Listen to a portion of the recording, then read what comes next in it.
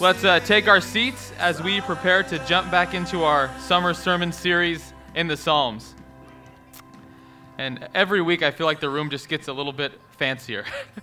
From our faux plants, of whatever variety they are, to the wedding garb and everything else, it just keeps getting fancier and fancier. But I don't get fancier. I stay the same. Yesterday, today, and forever. But my name is Jeff Schluter. For those who don't know me, that's not in the script. It's my joy to be a member of the pastoral team here and to continue with you in our summer series in the book of Psalms, a series in which we're learning that the rhythms of the Psalms, they match the rhythms of our souls. The rhythms of our souls as we live our lives in orientation to God, meaning as we live properly before God. But then the experience of disorientation, as through our own sin or through the life we live in this fallen world, we're moved away from God and we turn away from God. And then the experience of reorientation, as God brings us back to himself through his word and for his glory. And we've been in the Psalms now. This is our 5th week. And we've been seeing that the Psalms are, as John Calvin says, an anatomy of all the parts of the soul. And for those who are going, what does that mean?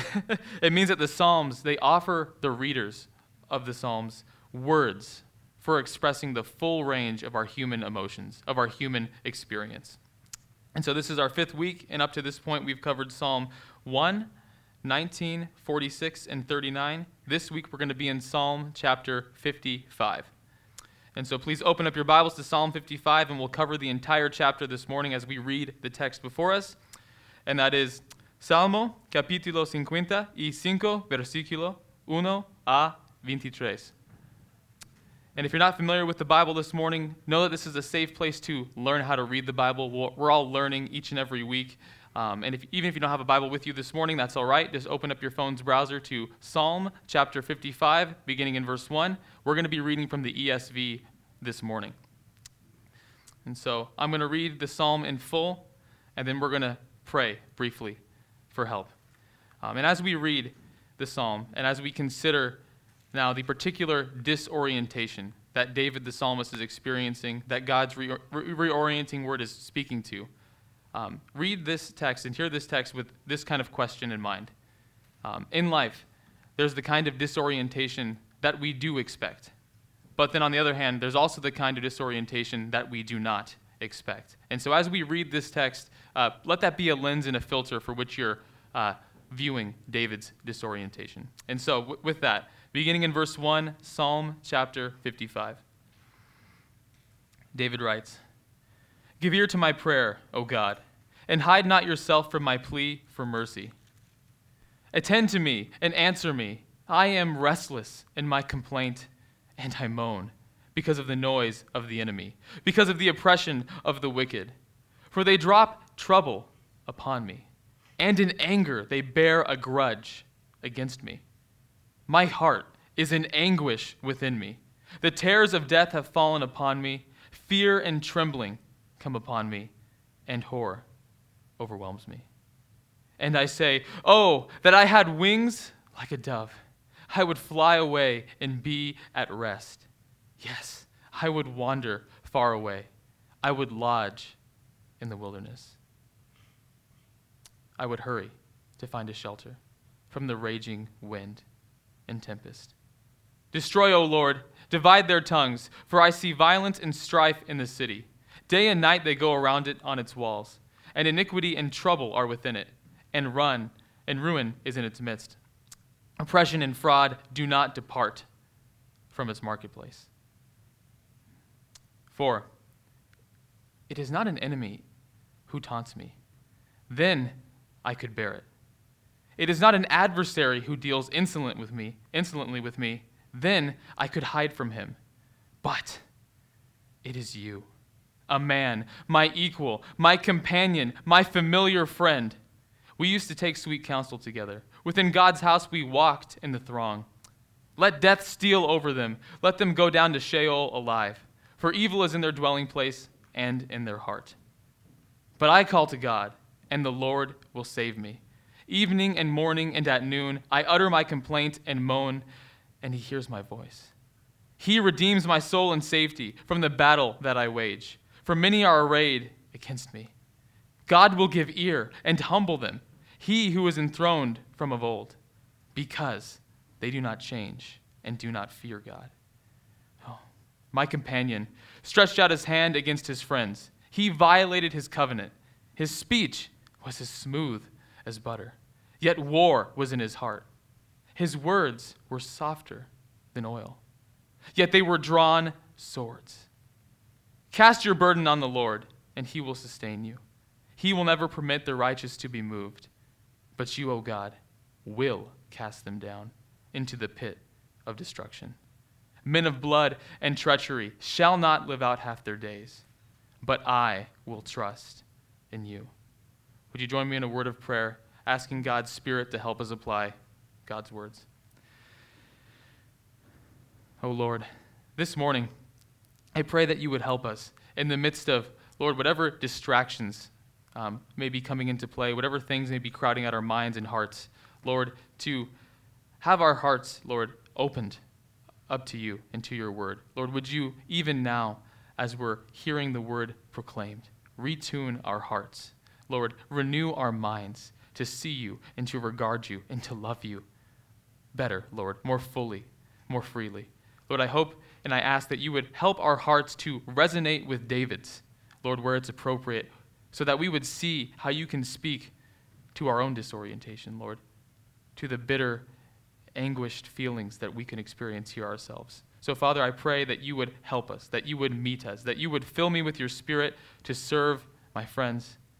And, Lord, I pray that you would fill all of us with your Spirit to enjoy the fellowship and the friendship that you provide. Lord, bless this time and be glorified as your word goes forth. We ask and pray in Jesus' name. Amen. All right, so as I mentioned, there's the kind of disorientation that we do expect and the other kind that we don't expect.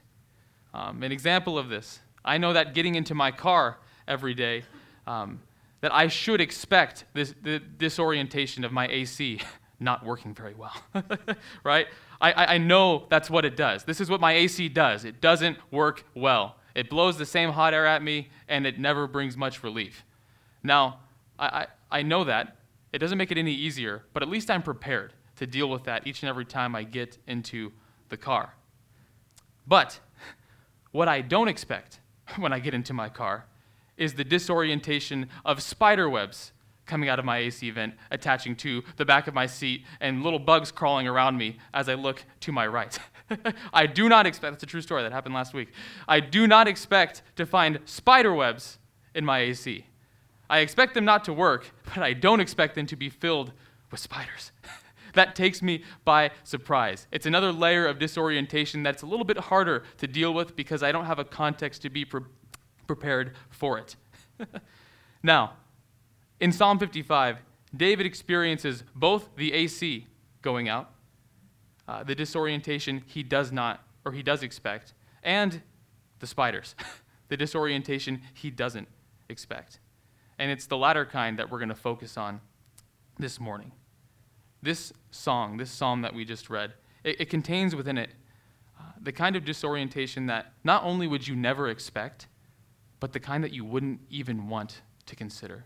The kind that you wouldn't want to entertain the thought of coming your way. And so, in verses 1 through 11, we see that David is already treading the waters of disorientation, right? Life is hard. He is the king, and as the king, you got to deal with some challenges, right, in the city. Enemies are rising up against him. He's already in anguish.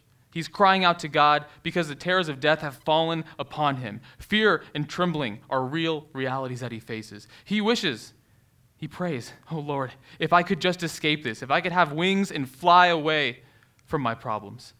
And so not diminishing what David's already experiencing in verses 1 through 11, but ultimately, it's the kind of thing that, you might expect. You're the king, and evildoers do what evildoers do. They go around the city in verse 10 and 11, day and night. Iniquity is accompanying them in their trouble that they're raising. There is oppression and fraud, and they're always causing problems. And so on one hand, David is lamenting to God because of the difficult situation that he's in, the anguish he's experiencing. He's complaining bitterly. But it's not the sort of thing you wouldn't expect. The waves of disorientation are present in his life, and the time is rough, but it's still the sort of thing you would expect out on the sea. But this still is not the depth of his disorientation in this psalm. That comes in verses 12 through 15. And in these verses, we learn that the depth of his disorientation is not that his enemies do what enemies do. It's not just that enemies are causing him to feel faint and fearful. Not just that enemies are dropping trouble upon him, that they're bearing a grudge against him, that they're slandering him, that they are oppressing and attacking and coming at him. It's not just that enemies do what enemies do. The depth of his disorientation is that for David, his friends do what enemies do. Let me say that again. David's enemies, according to verses 12 through 15, they used to be his friends. It's not an enemy who taunts me. Then, he says, I could bear it. I expect enemies to do what enemies do. It's not an adversary who deals insolently with me. Then I could hide from him. But instead, the depth of David's orientation is that it is you, a man, my equal, my companion and familiar friend. This is the one who's turned against him. He could bear the attacks of an enemy. Imagine if you're, watching one of those old school movies and you have the knights in armor and they're kind of running toward each other. If that's the scenario you're in, right, you have your shield and your armor and you're ready to fight. And the attack's going to be what it's going to be, but you're ready to bear it. But bearing the attack from an enemy head on is different still than the stab in the back from a friend. That you're not guarding for. Your guard is down, you've let this person in, and then they've turned upon you. Enemies can attack you, but only friends can betray you.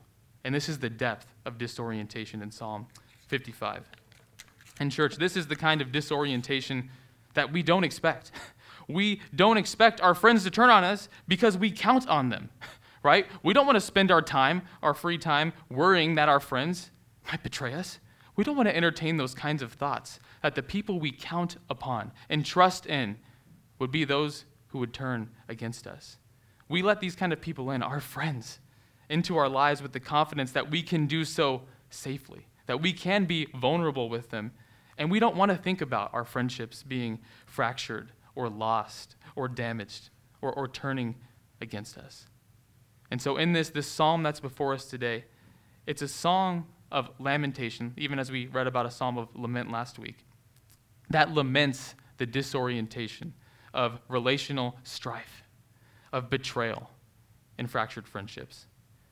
And what makes this so painful, if it's already not painful enough as we think about this theme, what makes this so painful is that far from expecting our friendships to be the cause of disorientation, the Bible actually tells us that friends are God's means of orienting grace in our lives.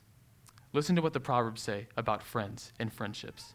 The Proverbs say, a friend loves at all times, and a brother is born for adversity, and that a man of many companions may come to ruin, but there is a friend who sticks closer than a brother. It's good, church, to have friends. Friends are good. They're God's means of grace to us. They're pillars, right? And support beams of orientation that God places in our lives so that when things get hectic, we're held up. When things start to get shaky, they're there with us and for us. God gives us friends to keep us oriented to himself. Friends are a blessing to us. In your own life, just consider, even now as you're thinking about this, how having a friend in times of your disorientation has made all the difference, right? Because the Bible, far from saying that friends, we should expect them to disorient us, it actually says the opposite, right? Friends are made. They're given to us for the day of our disorientation. So think about your days of disorientation. How has having a friend at your side been a help to you? In those times when you say, I don't know what I would have done if they weren't there. But thank God that they were, because that made all the difference to me. When my roof leaked and Christopher and Omar came and we built a ladder out of 3 non-ladder objects to get up to the top and fix it. Or those times when you just call up your friend, you get on the phone, and you cry out to them. And you say, I'm in trouble. I need help. And they say no more. I'm there. No explanation, no other words given. I'm there with you and for you. God gives us friends to keep us oriented. He gives us friends so that we have shoulders to lean on and to cry on, and so that we have those to share in our celebrations. He gives us friends so that we can let a certain select few people into the full range of our emotional experience, who we are vulnerable with, who we show and display the full anatomy of our souls to. And so, considering this, right, it would be difficult to imagine adversity without a friend. But that's not where Psalm 55 stops. It's not just adversity without a friend. Psalm 55 is adversity because of a friend. Friends are made for your day of disorientation. But in Psalm 55, that friend is the very cause of David's disorientation. So let's ask the question, church. If friends are made for our day of disorientation, then just how disorienting is the fracturing of a friendship? How destabilizing is it to have this kind of experience that David is writing about here in Psalm 55, of betrayal, of broken trust, of confidence shattered?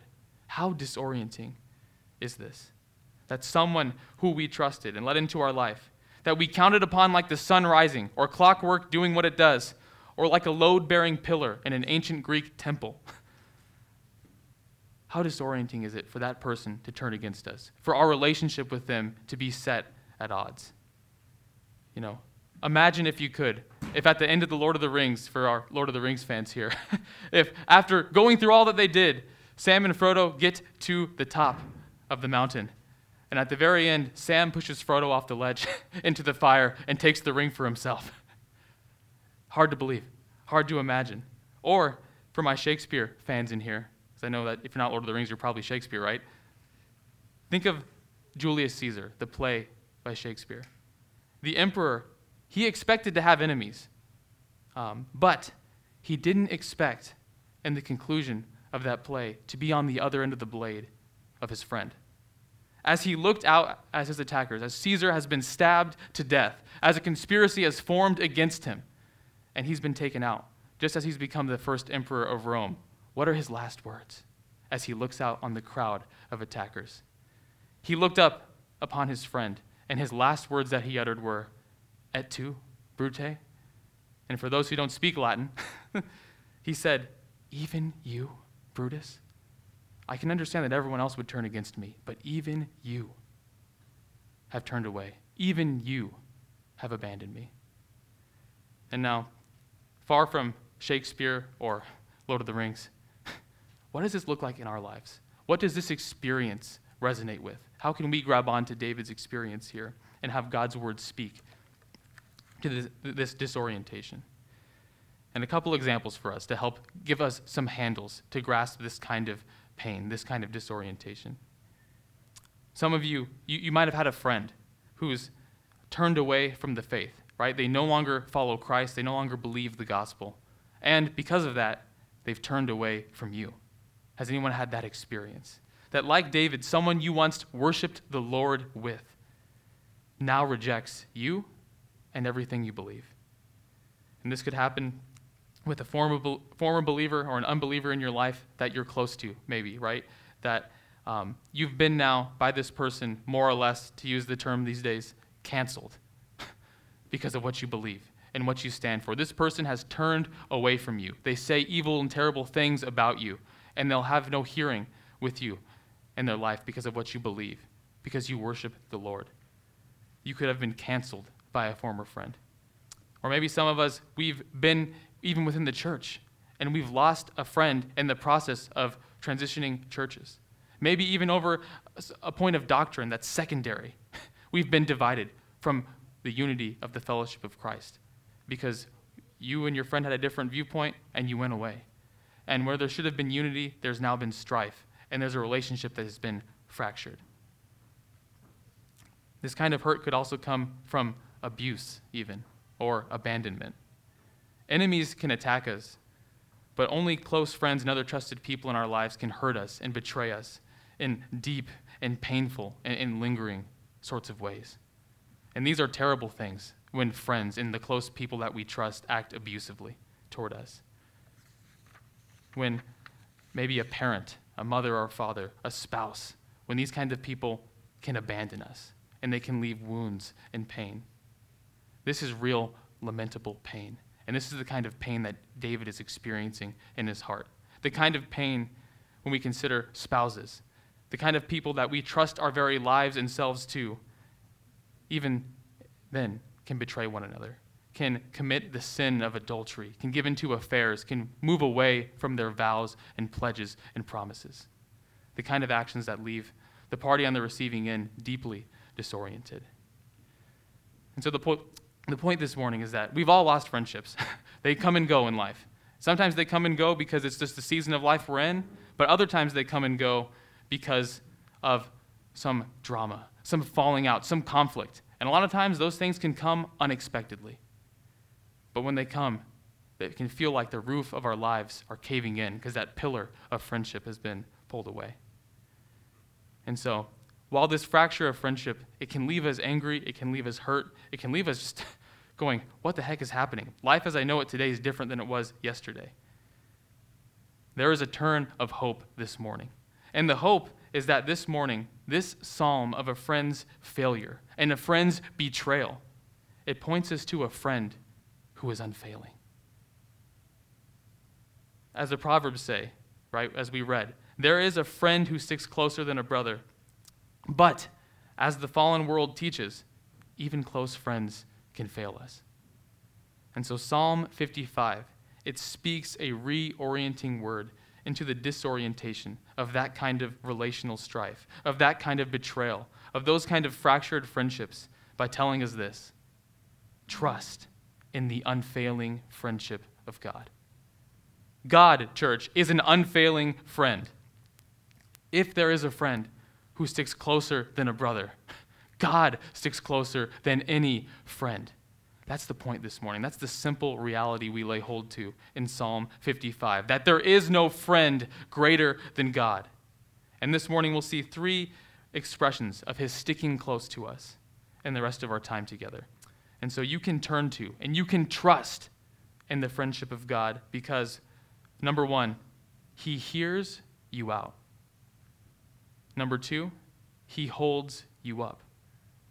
And number three, he has your back. Very simple points this morning. God does the kinds of things that friends do, but he does them perfectly. He does them unfailingly. He does them with goodness, with love, and all the power of God. And so I'll repeat those points as we go, but beginning with point number one, we see that God is an unfailing friend, and we can trust in him in our times of fractured friendships, betrayal, and broken trust, because he hears you out. And that might sound very simplistic, but when you're in the midst of trouble, how important is it? How helpful is it? How much of a difference does it make to have someone who's there to listen? Church, God hears you out. Like a friend, God's ear is open to you, to listen to you. But unlike any other friend, God's ear is always open. And he is always able to listen. So Psalm 55 in verses 16 through 17, then in verse 19, that's what we'll look at in this point here. Psalm 55, it shows us that David believes this, that God hears him. And more than that, not only does he believe that God hears him, the way he speaks in the Psalms, he needs this to be true. David needs God to listen. He needs God to hear. And now the backdrop of this psalm, though it's debated by scholars, it's likely that David's either recalling an experience in which King Saul, the king who went before him, whom David loved and served and lived in the same household with, it's either that King Saul has turned to betray him and sought after his life, as he did, or, probably worse, that his son, Absalom, has turned and betrayed him. In the book of Kings, Absalom, David's son, he deceives his father. He plots against him and he stages a coup to try to take the throne. Either way, the point being that the backdrop of David's betrayal and his experience is that right now he's feeling raw with anger and with betrayal because someone he's loved, someone he's labored alongside, someone he's worshiped God together with has turned against him. His former listening ear, that friend he had before, is now an enemy who is lying in wait. And in this moment, not only does he believe that God will hear him as he pours out his heart, but he needs God to hear him out. He's even said, as we already read, that his heart is in anguish before him, within him. The terrors of death have fallen upon him. Fear and trembling come upon me. Horror overwhelms me. This is his heart. And reflecting on the state of David's soul, Charles Spurgeon says, if his God does not hear, he feels that all is over with him. He begs for his God to be a listener and an answerer. And beg David does. Even as we read earlier, throughout this psalm, we see, to summarize it, David praying to God. We see David pleading to God for mercy, calling out to God, uttering a complaint to God, casting his burden upon God and placing his trust in God. David, he turns to God as the friend with whom he used to take, verse 14, sweet counsel is gone. The one he used to share his heart with has turned against him. The listening ear that was once available to him not only doesn't care about his complaints, but is actually the cause of his complaints. But God is there. Look at verses 17 through 19. Looking at verse 17. No matter when David calls out, verse 17, evening and morning and at noon, he has the confidence, as he writes in this psalm, that he hears my voice. No matter when, all the day long, he hears my voice. The almighty ruler of the universe, verse 19, who is enthroned from of old. To him, or from him, David will receive his ear, verse 19. That one who is enthroned from of old will give ear to him, to David, and will listen to his every cry and complaint and moan. This God, church, the God who is from of old, who is enthroned, he will hear David. And he'll hear David evening, morning, and noon, whenever he should call with whatever he should say. And now, there are times in life when even the best of friends can't take your call. When you call and they don't answer, you don't answer, and it's just, they're not available right now. Their heart goes out to you, but they just can't be there all the time. But more than that, Psalm 55 takes it further. It's not just in those moments that your best friend won't answer your call, but there's also times when your closest confidant, your best friend, your spouse, your mom, your dad, not only can't answer you, but is at odds with you, is striving with you, is angry towards you. And even in those moments, God is there. He's always available for you to pour your heart out to. And the point here is that we, church, have the ability to send up our call of distress to the God who reigns forever, to the God who never sleeps, to the God who never tires, to the God who is at every moment working all things together for your good, as he providentially and powerfully upholds and sustains the entire universe. This God hears you when you need to be heard. Your times, church, of disorientation, they need to be times of prayer. Learn from the Psalms here and see that prayer is a vital means of God's reorienting grace in our lives. It's a means of grace he extends to us as the friend who is always there to hear us. And now, prayer doesn't instantly or immediately remove the disorientation that we're experiencing, but it does change the way we experience that disorientation. When you call your friend, and I've had these calls, you've probably had them too, and you're sitting in the front seat of your car and you pull off the road and say, send a text, hey, can you just talk to me? And that person answers and say, what's up, man? And immediately, I've been there, you just begin to cry. You just begin to weep. You begin to say, oh man, and just pour your guts out. You guys had those calls? You had those times? That doesn't change your problem. Your problem hasn't gone away, But in that moment, you know you're not shouldering the burden alone. You can share it, you can express it, and you can pour out your heart.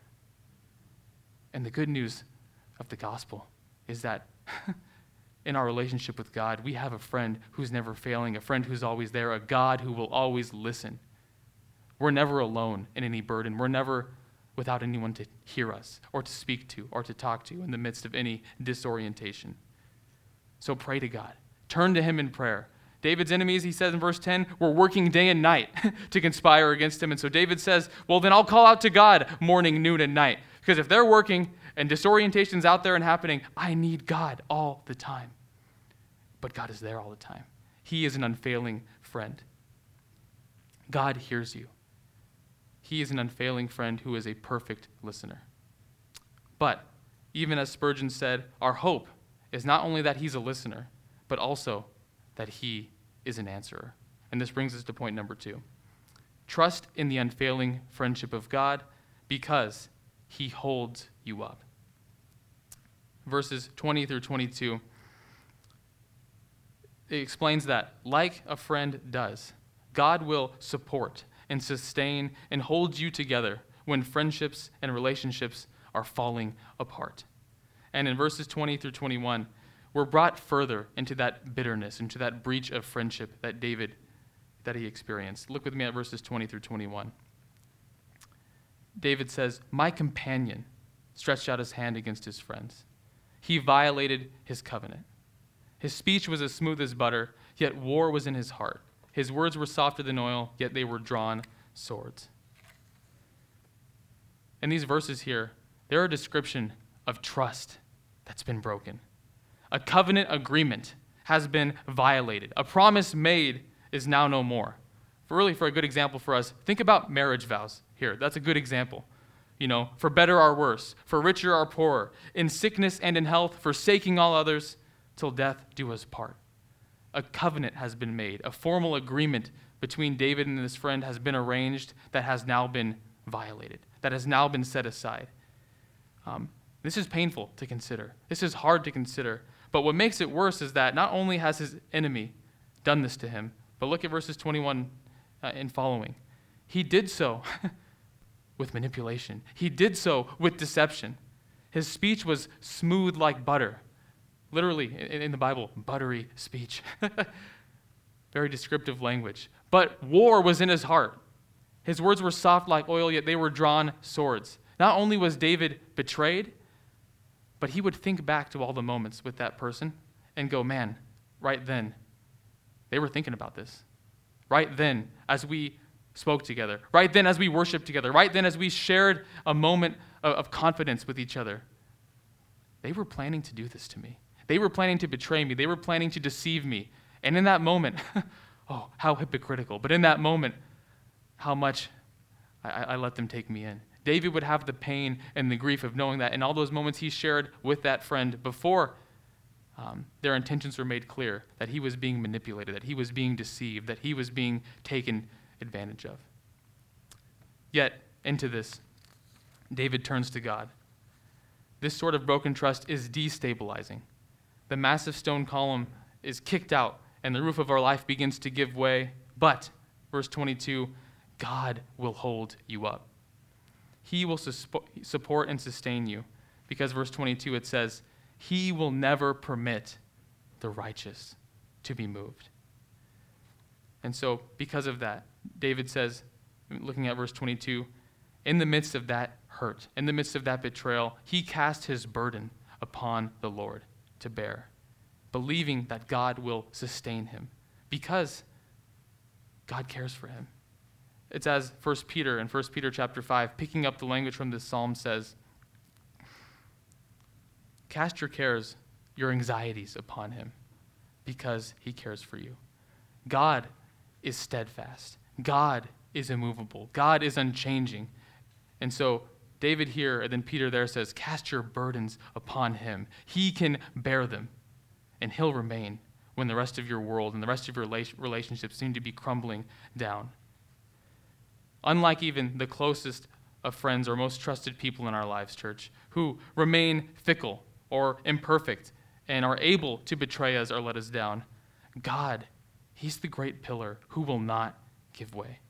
He will not be moved in his care for and commitment to us.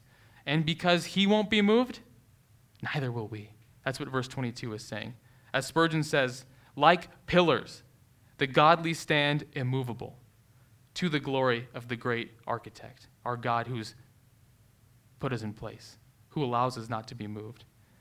God's steadfast love for us, it will help hold us up in the day of relational strife. He'll meet us with sustaining grace as we experience slander and gossip, as our friends share our secrets, as coworkers accuse us of things we haven't done, when we're burned by a bad deal with a business partner, when spouses even break marriage vows, when you're so hurt that it feels like someone took your heart out of your chest and stomped it on the floor. God will sustain you in those moments. He's steadfast. Cast your burden upon him. He'll sustain us when our names are dragged through the mud and our character is called into question, when people speak against us and we can't begin to try to start defending ourselves. He'll sustain you. He's called you in Christ righteous by faith, and his word over you will win the day. David says, cast your burden upon him. Trust in him. He will not permit you to be moved. He will deliver you. He will sustain you. Church, he'll never leave or forsake those who have been abandoned or betrayed. He's near to the brokenhearted, and he saves the crushed in spirit. And not only when we're feeling betrayed or hurt, but even when we ourselves are fickle, even when we ourselves are wavering. 2 Timothy 2:13 says, even if we are faithless, he remains faithful, for he cannot deny himself. Meaning that God has said to us that I will be their God and they will be my people. He's made a pledge, he's made a vow, and he will not break his vow. Even as we struggle with faithlessness, even we ourselves, in the midst of our disorientation, and we feel like God might not be good, he might not pull through. God, even when our commitment to him wavers, his commitment to us never wavers. He's steadfast, he's sure, immovable, and we can cast our burden upon him, trusting that he can bear it, trusting that he'll meet us with sustaining grace. And so, God is an unfailing friend who will sustain his people in the midst of their strife. And one aspect of that sustaining grace toward us, and one aspect of our hope in him, is that he'll sustain us right now. In this moment of our grief, he'll meet us with what we need, moment by moment, as we deal with betrayal, strife, and abandonment. God will meet us. But more than just meeting us in our hearts with the sustaining grace that we need, there's another aspect of our hope, which our third point, it points to.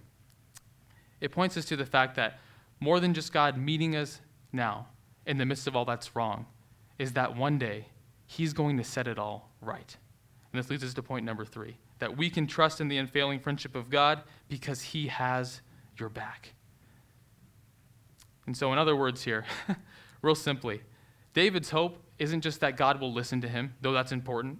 It's not just that he's going to meet him with sustaining grace in his own heart and soul, though that's also important, but his hope is that God will deal with his betrayers. He will execute and bring justice and punishment and vengeance. What has happened to David, what his enemies have done, basically, they will not get away with. And in the midst of David's pain, in the midst of the abuse and the abandonment and betrayal he suffered, he knows God will let nothing go unaccounted for. And this is what the third point is about. Look with me quickly at verse 18 and 19. It says that he redeems my soul from safety, from the battle that I wage. David is in a fight and he's in a battle. Many are arrayed against him, but verse 19, God will give ear and humble them. What he's saying here is that God is a friend who fights for you. And you can think of, TV or movies or maybe your own life. You maybe have that friend who's got a loud and big personality. And if they hear someone saying something about you, they say, what'd they say? Oh, let me talk to him, right? Let me get at him. That's my friend you're talking about. Anybody have that? The kind of hold my earrings sort of thing. Let me go get him. That's not been my experience, but what you see on TV, right? But that kind of friend who has your back, man. If someone is talking about you, they're going to go address that. They're not going to let someone drag your name through the mud. They're not going to let someone get away with disrespecting you, right? We have friends like that who have our back, who are our defender. And now God, in a way that's always just, never petty, and always balanced and wise and good, David says, he has your back like that. He fights for you. He is your defender. He will humble your enemies.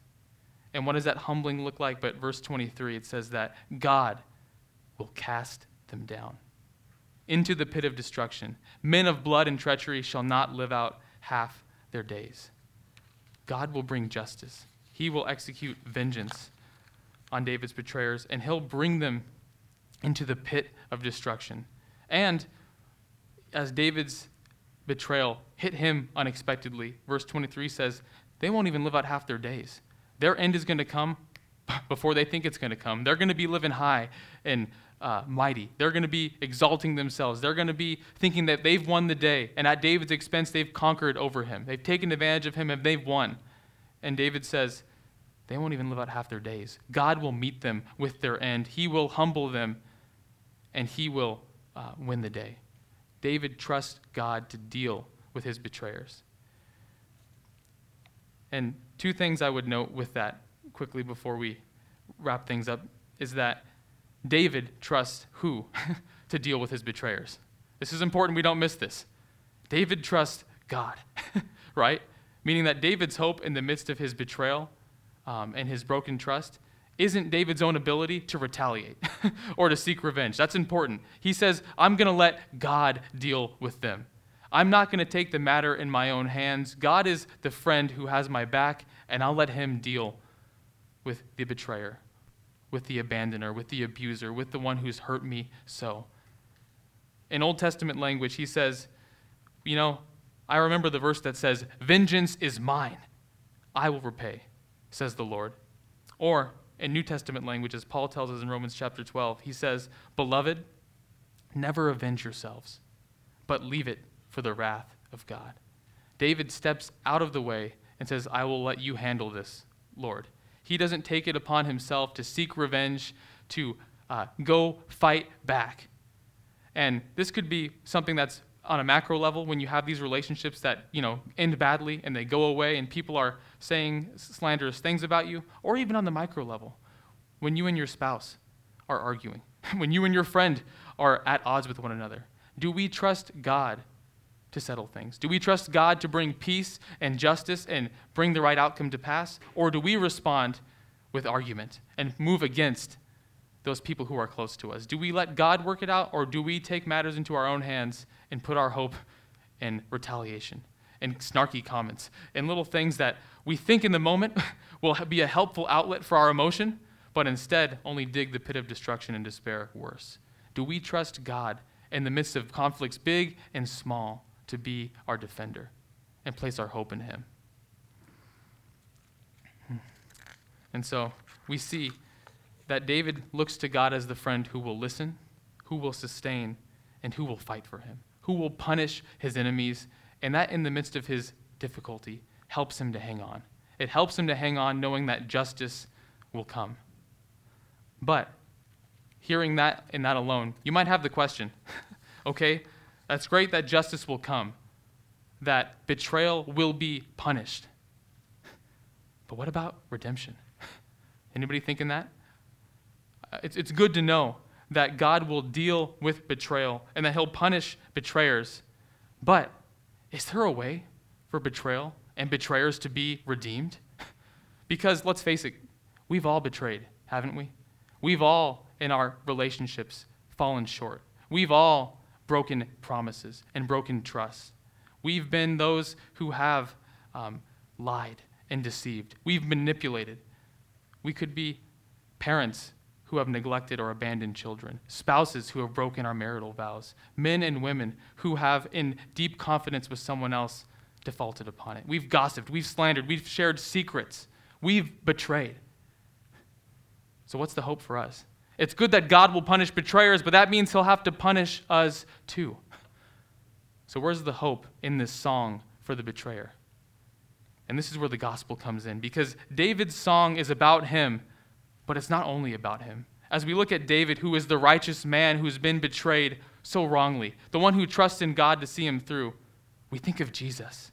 We think of Jesus, who was the perfect friend, who was actually betrayed by his own friends, who was betrayed for 30 pieces of silver by Judas, who was denied by Peter 3 times, who was abandoned by all the disciples as he was arrested.